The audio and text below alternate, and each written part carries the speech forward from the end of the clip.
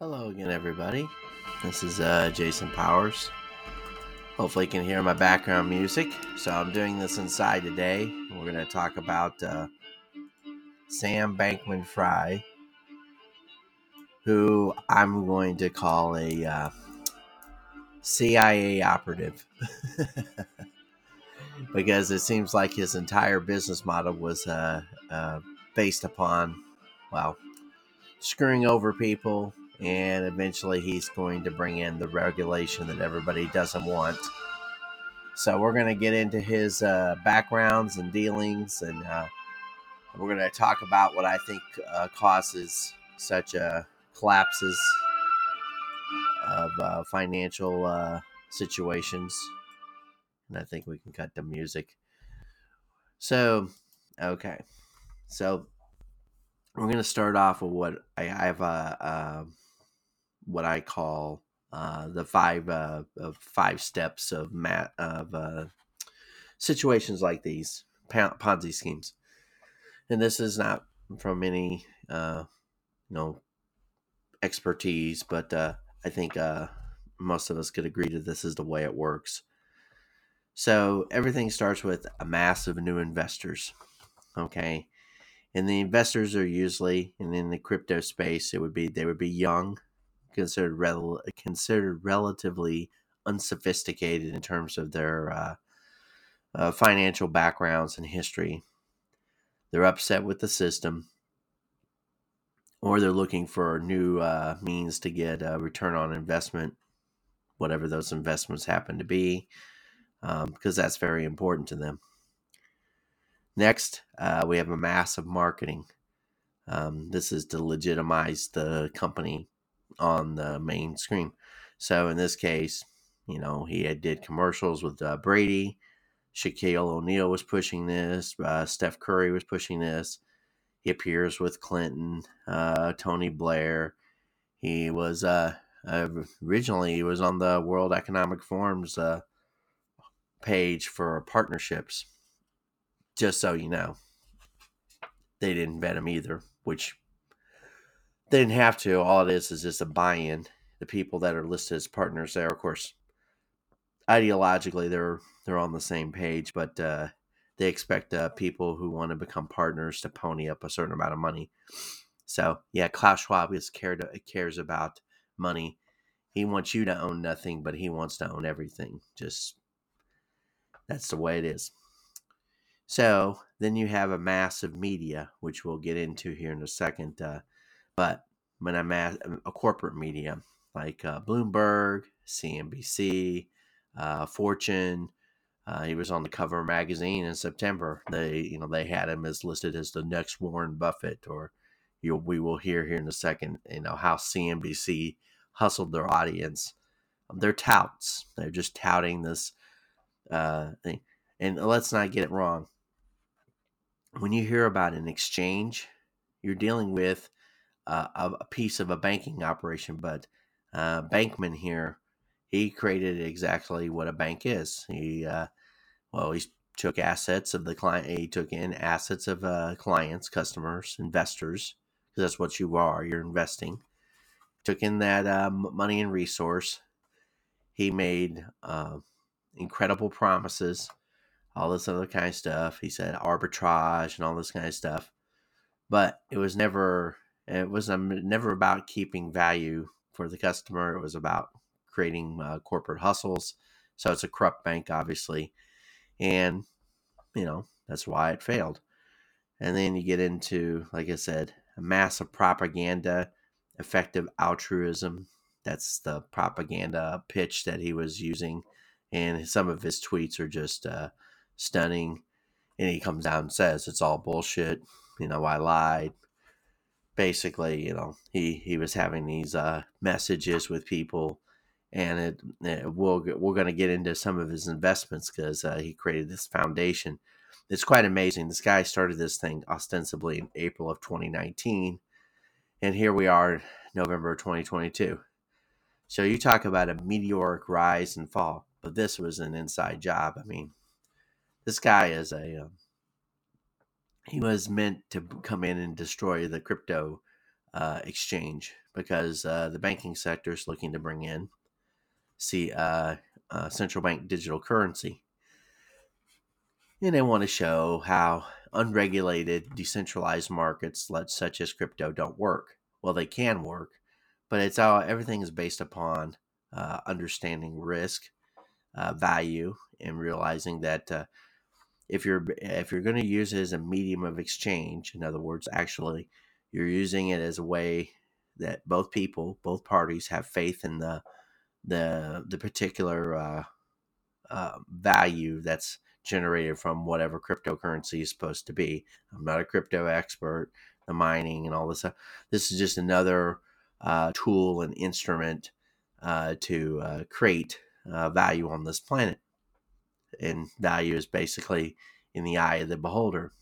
But both parties have to have confidence that there's some value but this has gone on before, again, with the tulip craze and everything. Mankind, there's always someone who wants to become this innovator, but that's usually the same hustle over and over and over again that's posited to all of us as some kind of new thing. But it's just adapting what's already been in existence, adding a little flavor to it, a new angle and pitch. But this one was meant to purposely hijack something that was already out there. I can remember back in 2012, I think it was Jamie Dimon and some other clowns were, they were poo-pooing crypto. But the banks and others have actually got involved in this. Sequoia Capital got involved in this particular Bankman Fried hustle. I could actually pull up other videos here, but we're going to go on from here. And then, of course, there's a mass of malfeasance. So you notice that the rhyming there, mass. The malfeasance here is, they were involved in sexual deviancy, orgies on the Bahamas. They all moved down to the Bahamas. This whole clique of 20-something unsophisticated fly by the shit. They did all their transactions and did all their communications by apps and direct messaging. There's nothing. We'll get into that further, but yeah. And they ran it offshore in the Bahamas. Everything's done by a fly-by-night, easy to close up shop. And like I said, there's a host of things here you can go into. But those are the 5 things that kind of go along with these kind of situations. At least this is my short list of ways to look at this situation. So, okay, on to the next part of this. So while we're at it, we'll start with CNBC. It's about a 5-minute clip here, led off by Andrew Ross Sorkin. I got to make sure this mic picks up what he's saying here. So hold on a second. Let's talk about what's going on in Bankman-Fried. In just the past 5 years, Sam Bankman-Fried went from buying his first Bitcoin to becoming a multi-billionaire. The FTX founder is now worth an estimated $11 billion. He could have bought that Jordan jersey if he wanted to. His exchange is now worth $32 billion, and it brought in about $1 billion in revenue just last year. CNBC's Kate Rooney has more on the CEO's rise to the top of the crypto industry. They call him the JP Morgan of crypto, right? Yeah, the Michael Jordan of crypto, if you will. Sam Bankman-Fried has really played a key role in the crypto industries. Just the role in the industry this year in general, Andrew, he spent hundreds of millions of dollars to bail out struggling companies facing bankruptcy and liquidity issues, you name it. The CEO, though, lives a relatively understated life for a billionaire. He drives a Toyota Corolla to FTX's offices in the Bahamas. He lives with 10 roommates and a golden doodle named Gopher. Sometimes sleeps under his desk on a beanbag chair as well. I sat down with Bankman-Fried outside of FTX's headquarters to talk about his role as the industry's lender of last resort. We only had a few days, basically, these decisions. What we basically came to believe was the following. The first was that, if possible, it would be extremely valuable to the ecosystem to backstop some of these places. First of all, just backstopping customers and making sure they're protected. But second of all, stopping contagion from spreading through the ecosystem, right? Stopping it from being the case that anyone who transitively did business with any chain of people who did business with one of the troubled assets themselves became troubled. And then the secondary goal was maybe there are good trades to do. maybe there's an investment or acquisition that can be done at, terms that we'd be excited about, given the sort of need for capital right now. But that was usually not the standard we're able to hold ourselves to. In practice, the standard was, do we feel okay about this from a financial perspective? Like, does this look at least mediocre? Like not a huge loss in expectation, maybe a gain in expectation, hopefully, maybe not, was sort of the bar that something had to cross in order for us to feel comfortable, intervening there. And often we just weren't sure. Like, you look at a lot of these cases, they had 4 days before they're going to file bankruptcy. And so we had 4 days to do all of the diligence we could on the company, learn everything about it, understand the industry, their business, their customers, understand how we thought things were going to unfold, and then make a judgment call and wire money. I think the Voyager case is sort of an interesting one there. What we ended up doing was extending a sort of two-piece line of credit. And the first was $70 million. And that $70 million was money they could just draw on immediately, no strings attached. And we knew we might lose that. Then there's a larger line of credit, which would eventually have potentially plugged our best guess at the time as to what the complete hole was, but which had conditions on it. If there's just an immediate run on the bank here and the business is just going belly up and there's nothing we can do to actually save this, like, we don't want to just keep going through it. We very well may lose that $70 million. I don't know if we're seeing it again. And so be it. Like, we understood that risk going in. Do you still have enough cash if you needed to do another bailout? Yeah, we did. And we try to keep that on hand. Like, we try not to empty the coffer, so to speak. We had a couple billion going into this. And, it lines up roughly with the amount that we've raised, over the last year. And, on top of that, we've been profitable. So $1 billion-ish to deploy? Yeah, and again, you get definitional issues here of how much do we really feel comfortable deploying? Saying that there's another ballpark billion, that is sort of, completely unencumbered, certainly will get you within a factor of two, certainly, if the right answer. You said FTX has a responsibility to seriously consider stepping in at the time to save companies. Why did you have that sense of responsibility? It's not going to be good for anyone long term if we have real pain, if we have real blowouts, and it's not fair to customers, and it's not going to be good for regulation. It's not going to be good for anything. And so, from a longer term perspective, it's just that was what was important for the ecosystem, is what was important for customers, and it was what was important for people to be able to operate in the ecosystem without being terrified that unknown unknowns were going to blow them up somehow. It's too soon to tell, of course, if these crypto bets will pay off. Time will tell. But Bankman-Fried has continued that spending spree, most recently with Skybridge Capital. As far as how they're able to afford all of this, Bankman-Fried says FTX is profitable, has kept costs low with about a tenth the amount of employees as some other exchanges, and the company has raised about $2 billion in venture capital money. For that full 90-minute interview, head over to CNBC Pro on CNBC.com. So, sorry, I'm moving my mic around. It's not on a swivel. So there you go. There's the man himself, speaking for himself. Quite interesting. This was, this was done. Let's see, I gotta look here real quick. September 16th of 2022. He's basically talking all this smack of, he's lying through his teeth the whole time. The idea is they were looking for new partners, new people to, in fact, use their capital. These people were just, matter of fact, we'll go to the Zero Hedge article. All these articles and sources will be cited in the description here, so you can follow up on them yourself.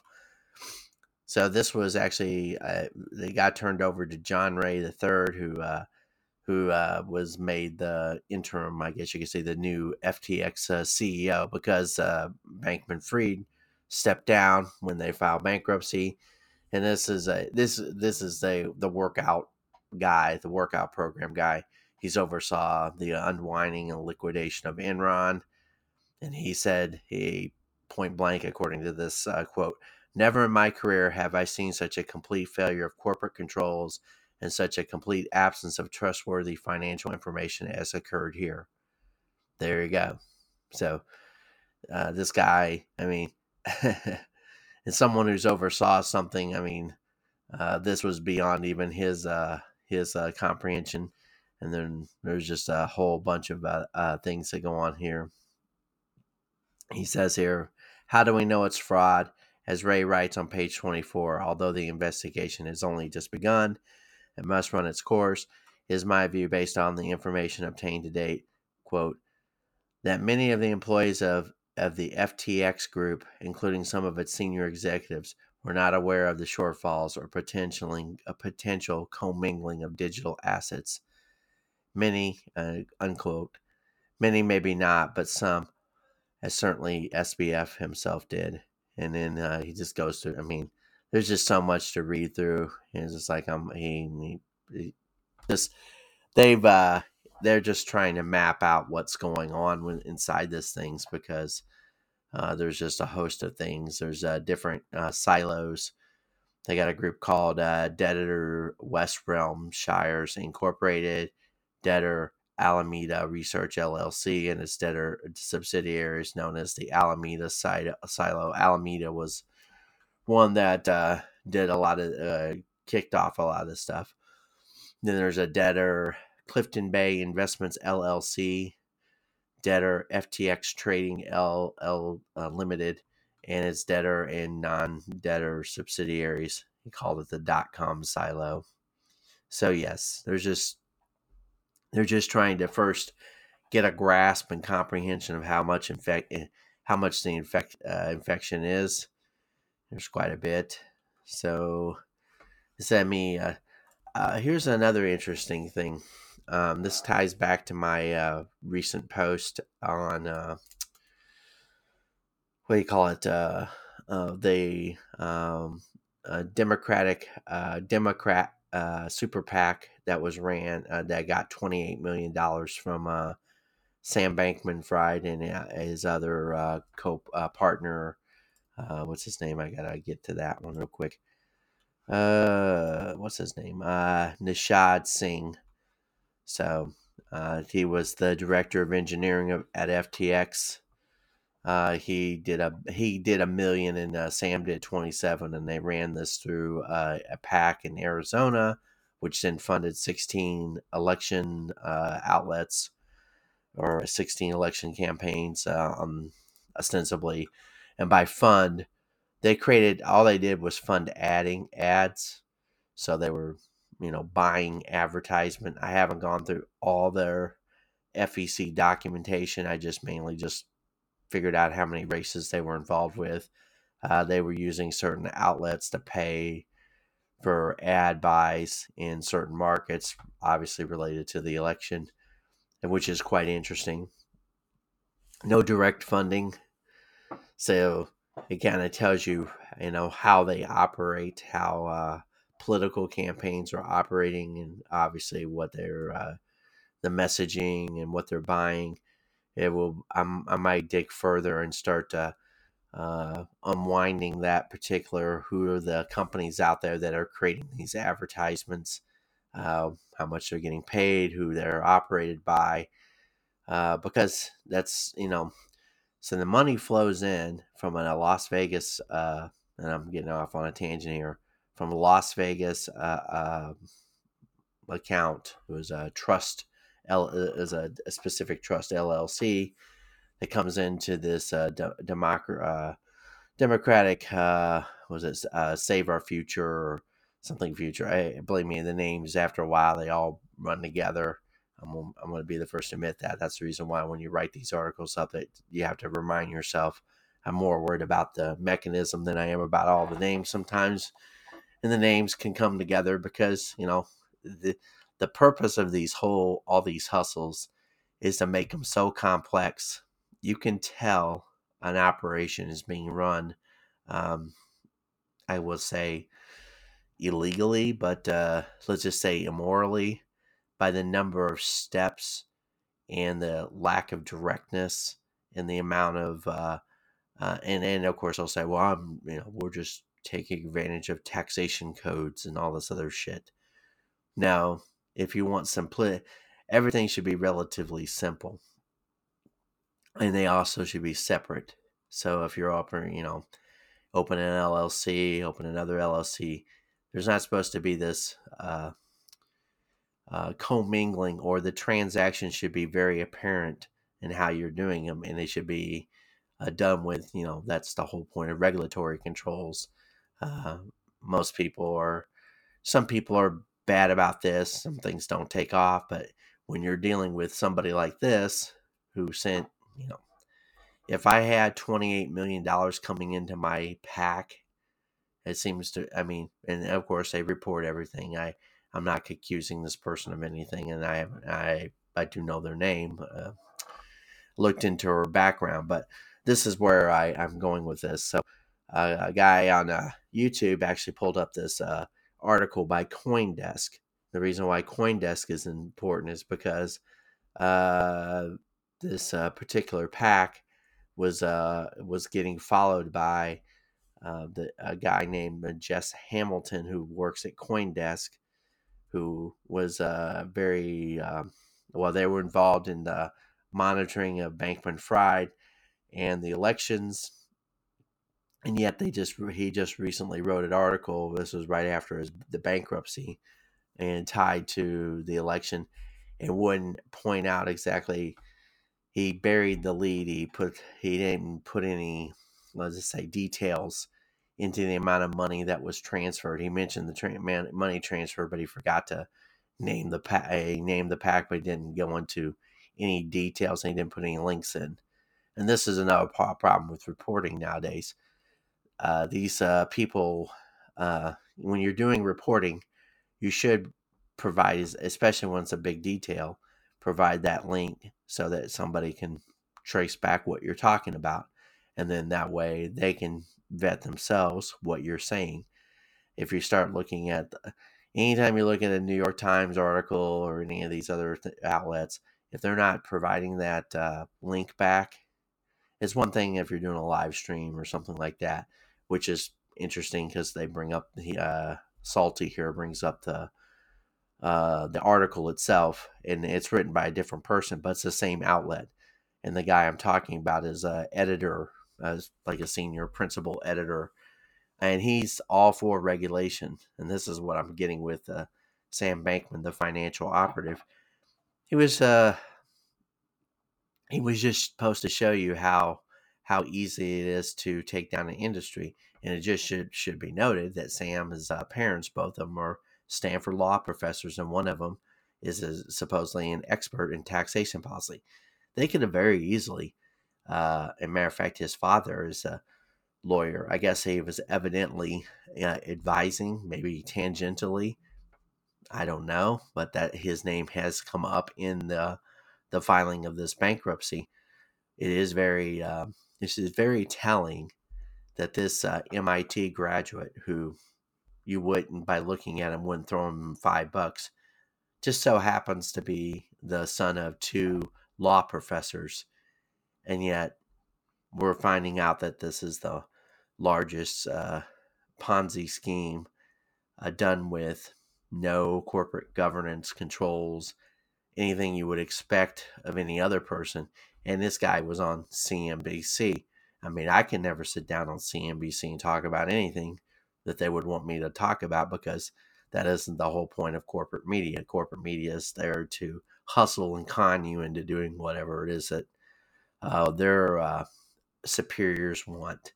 So we're going to let Salty do some talking here. Don't mind the mic base. I'm going to shift angle here. So a lot of ins and outs and weeds going on. Andy, brother, again, thank you. Andy from Rogue Digital, on the ground reporter in Arizona. FTX is a crypto exchange that was a Democrat slush fund. That's what it was. That's exactly what it was. And they utilized this crypto exchange to take money from the federal government to write a check. They sent all of this money to Ukraine and some other places, but Ukraine's the big one because this answers all of the questions. This is why they don't want an audit of Ukraine money. This is why both sides are fine with sending money to Ukraine. We've been right 100%. We've been saying it's clearly a money laundering scam. So this one crypto, it's just one. How God knows how many utilize this, but this crypto exchange, FTX over here, The government sends billions. They want another $39 billion to send to Ukraine. Joe Biden just asked for it today as he fucking trips upwards into whatever the hell he's in Bali or some shit like this. Then once some of this money makes it to Ukraine, because a lot of it gets stolen before it even gets to Ukraine, but when some of that money makes it to Ukraine, they then turn it into crypto through FTX, and then FTX takes that money and dumps it back into the Democrats. The fucking dude running this scam was the second largest donator to the Democrats. The first one's George Soros. So I mean, holy shit. This 29-year-old dipshit fucking a chick who looks like titty pussy is the second largest donator to the Democrats, and his entire FTX has imploded, fallen in on itself, and everybody now sees that it's a scam. And they've got these different investment arms that they have that it's collapsing right now. One of them was called Trump Lose. Trump Lose token isn't proof of an FTX Democrat Ukraine conspiracy. Well, you writing an article like this is how I know that the Democrat Ukraine FTX conspiracy exists. No. It's just a 29-year-old dipshit kid who accidentally billionaired and then ran a crypto fucking scam where he becomes the second largest donator to one party. And everybody involved just happens to be on the same fucking side. You can't make, again, if you're buying any of this at face value, it's because you're a low scope, low rent moron. But here you go. This is absolutely insane. We are getting really crazy reports. So here is the CEO of this. Sam and Bankman. He's sending money over, and he's protected by Gary Gensler, the head of the SEC. So the SEC is the one supposed to be monitoring. The SEC is supposed to be looking for the... So I'll jump in here. Not that Salty can't do it better than explain it well enough, but so Gary Gensler is the head of the SEC. He was a former professor at MIT, where Sam Bankman-Fried was also an MIT graduate.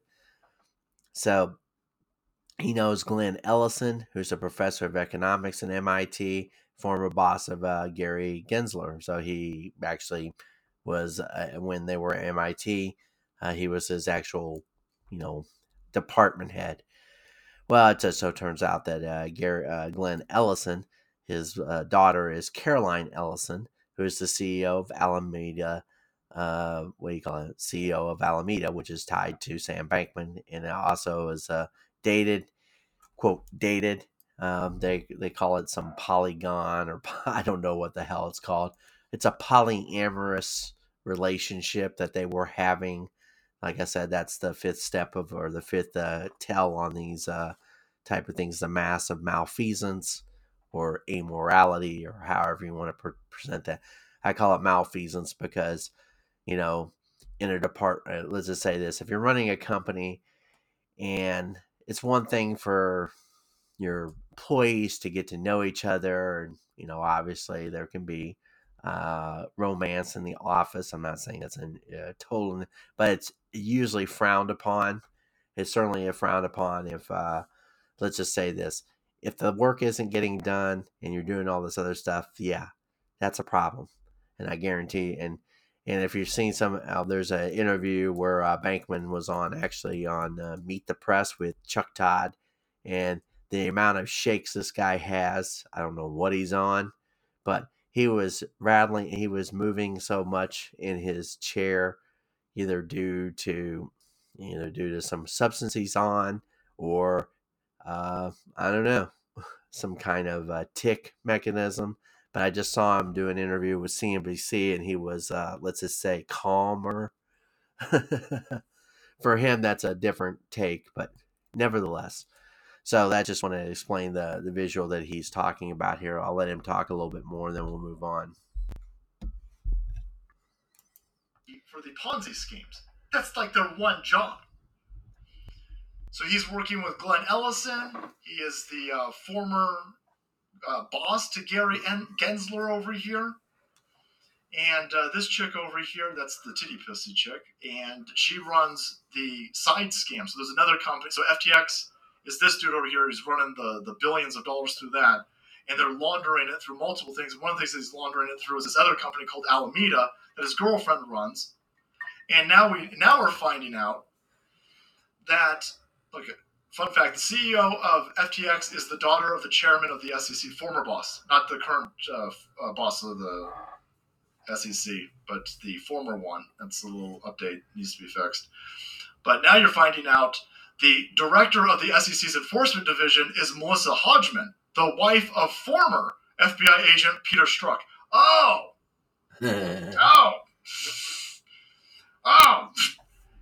We're bringing all the criminals in on this, huh? That's weird. You're telling me the assistant director to the FBI who's got text messages with some other fugly chick he's banging at the FBI while he's cheating on his wife who is running the enforcement division of the SEC are all involved in this crypto exchange that is laundering money and then donating it right back into the Democrats? And they've got tokens called Trump Lose tokens. Trump Lose was part of FTX prediction market where degens made big bucks betting on or against Trump or Biden 2020 election. Again, all of this is more than just Democrats and Republicans. Here is Bitch McConnell getting money from, you got it, Mitch McConnell busted taking Zelensky's stolen FTX money according to new FEC docs. Wow, none of these people are being investigated. The kid who's running this entire scam, you've got it's billions of dollars worth of crypto. It's imploding the entire crypto market. You're talking about Lehman Brothers sized investments being fucking nuked right now. It's a chain reaction because they're all intertwined. One fucking dipshit kid is destroying the entire crypto market, and nobody saw this? Of course they saw it. They're all fucking in bed together. They're all in bed together. The whole apparatus. There is no such thing as government regulators. The SEC isn't out there regulating the Bernie Madoffs. They're not regulating the Jeffrey Epsteins. They're not regulating the Bankman Frieds over here. They're protecting them. It's a protection racket. Yeah. FYI, Bernie Madoff also ran an exchange. I think it was a new. he was a former head. I'd have to go look it up real quick. Thought it was either the Nasdaq, might have been the New York Stock Exchange. Just so you know, and then providing great financial advice to. I think one of the major people he scammed was Fred Wilpon, who used to be the owner of the New York Mets. I mean, people like Bankman Fry. I mean, they really don't. I mean, psychopaths don't care about who they con or hurt or whatever. And I'm sure the certain people like Wilpon got his get back on this. So it gets better though, or worse depending upon how you look at it. So Sam Bankman, there's headlines. They're running. I mean, the mainstream media is they're just garbage. We all know that. So there was this article that Wall Street Silver posted. It was by Peter Ty Larson, and he had the headline: Sam Bankman-Fried did financial system a favor. Oh yes, that's exactly what he did. And there's a so the Security Commission of the Bahamas, they actually put out a tweet. They're not blue checked, so take that for what you will. So they assume control of the assets of FTX's Digital Markets Limited. So they wrote a letter on the 17th, and it says the Security Commissions of the Bahamas, in exercise of its powers as regulator, acting under the authority of an order made by the Supreme Court of the Bahamas, took the action directing the transfer of all digital assets of FTX Digital Markets Limited (FDM) to a digital wallet controlled by the Commission for Safekeeping. Oh, yes, safekeeping. Urgent interim regulatory action was necessary to protect the interests of clients and creditors of FDM. Notice that FDM. This is about FDM because the next line goes into this. Under the Digital Assets and Registrations Exchange Act of 2020, they call it DARE, the Commission has the authority to apply for a judicial order to protect the interests of the clients or customers of its registrant of commission under the DARE Act. It is not the understanding of the Commission that FDM is a party to the U.S. Chapter 11 bankruptcy proceeding. Let me go over that again. Not the understanding. So they seized the assets, but it gets better. As it turns out, it appears that the Bahamas people, there was a report earlier that they had suggested to Bankman. Let me see, where is it? And then Wall Street Silver post a picture of the newly appointed chairman of the Securities Commission of the Bahamas. And it shows Bankman there. There was a report earlier. Oh, it was, yeah, he's got it here. So let me see. Okay, there it is. The government of the Bahamas might have taken all the assets that weekend. So that was the weekend after the filing, after the bankruptcy was filed. This was Wall Street. So this was CNBC again. Rohan Goswami. So this was published on November 17th. FTX in a bombshell emergency court filing said evidence suggests that Bahama regulators directed former CEO Sam Bankman-Fried to gain unauthorized access to FTX systems to obtain digital assets belonging to the company after it had filed for bankruptcy protection. The filing said that Bankman-Fried transferred those assets to the custody of the Bahama government, which is where he's at. Quite telling that in directed, and then he goes off to the Bahamas. It's quite interesting because it seems to me like the Bahamas are using this as a cudgel. And of course, I don't think that, obviously they can't get away with this, but yet they're going to.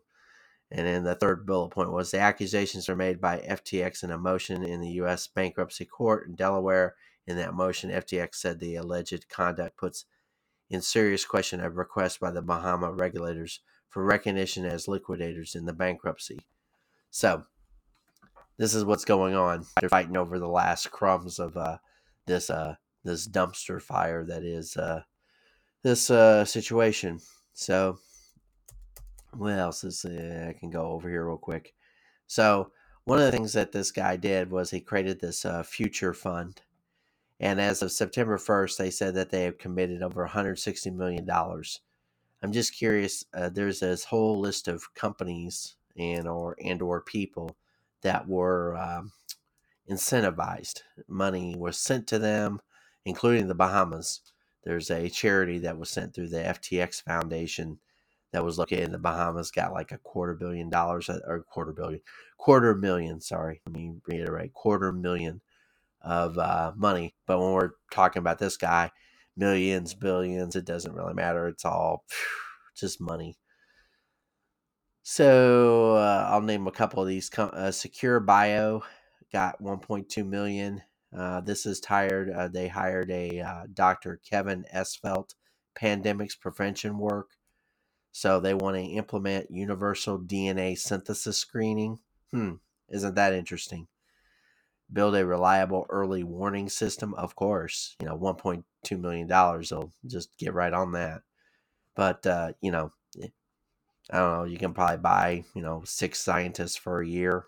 I mean, assuming 200K goes as far as you want it to go. Of course, we're talking about implements. So, of course, a sequencer, who knows how much that costs or what all this other shit is. So, anyway, going on, Institute for Progress, of course, $480,000, a grant to support the Institute's research and policy engagement work. It's always about, creating these like little institutes and lobbying firms, and it's Washington in a nutshell. Another one, $10 million to Helix Nano. We recommend an investment to support Helix Nano running preclinical and phase 1 trials of a pan-variant COVID-19 vaccine. See what and of course, Bankman will. So this is the hustle. Money gets filtered through to all, money. The crypto. So this is what Crypto Bro did with lots of money. He took money from clients and he shifted it over into these things. But of course, now all the clients are, shit out of luck. But don't worry, I'm sure Helix Nano is going to come right off that $10 million grant that they got, or not grant, injection of capital. So this is what happened to your money if you're an investor in this guy's crypto exchange. And of course, the Democratic Party got 28 million directly into one PAC alone that went out to provide ad buys for 16 campaigns across the country. Was it Illinois, Kentucky, Florida, Ohio, Michigan? I think I named off all the ones I can think of right off the top of my head. So mainly Midwest, and then Florida, and Oregon was in there, and California. Sorry, he also so it was all over the country, but certain races, certain districts, but it was 16 districts out of 435, so not insubstantial. Khalil Lab at Boston University. They got $1.55 million worth to develop a cheap, scalable, and decentralized platform for rapid generation of disease-neutralizing therapeutic antibodies. So I'd have to go look into that to see how that goes. Let's see here. $1 million to a grant to non-trivial pursuits. So somebody put together a little name hustle, and they got $1 million, and they got a link to non-trivial.org. So if you want to go look that up, I'm not going to do that right now. So there's a whole bunch of foundations. Our World and Data. Our World and Data is basically funded by the Bill and Melinda Gates Foundation, and of course, he throws $7.5 million towards it. So liberals funding liberals, or lefties funding lefties, depending upon how you want to label people. Global Priorities Institute got $1.25 million. Let's see, who else? Long-Term Future Fund, $3.9 million. So, I wonder what long-term future fund, and it's labeled effective altruism. And I can keep on going down here. I'm gonna look at the bigger ones. Constellation, $3.9 million. We recommend a grant to support 18 months of operation for a long-termist co-working space in Berkeley. Must be nice. And they got like two little little sub starring. It says empowering exceptional people, effective altruism. So we have to send $3.9 million to a grant to support a year and a half. So I wonder, 18 months. I mean, wow, $3.9 million. I wonder how many bodies are involved in this long-termist co-working space in Berkeley. So Berkeley, California, really has to be supported by all the rest of us out here. And anybody who invests in this, you're investing in these champagne socialists to live the high life off your back. So quite entertaining that this is going on. Let's see, Legal Priorities Project, $480,000, and I looked into this just for a little bit. So this will allow LPP to pay 2 new hires and put on a summer institute for non-U.S. law students in Oxford. Oh yes, Oxford really needs more lawyers, and need to make sure that they can pay these people. It's such hot garbage what this money went into, and it's how this guy positions everything. The Atlas Fellowship, $5 million. We recommended a grant to support scholarships for talented and promising high school students to use towards educational opportunities and enrolling in a summer program. And then there's a website, atlasfellowship.org. I mean, anybody who's involved, anybody who received any money from this clown, they should give it back, no matter how much it hurts their little hustle or how many people are not helped by this.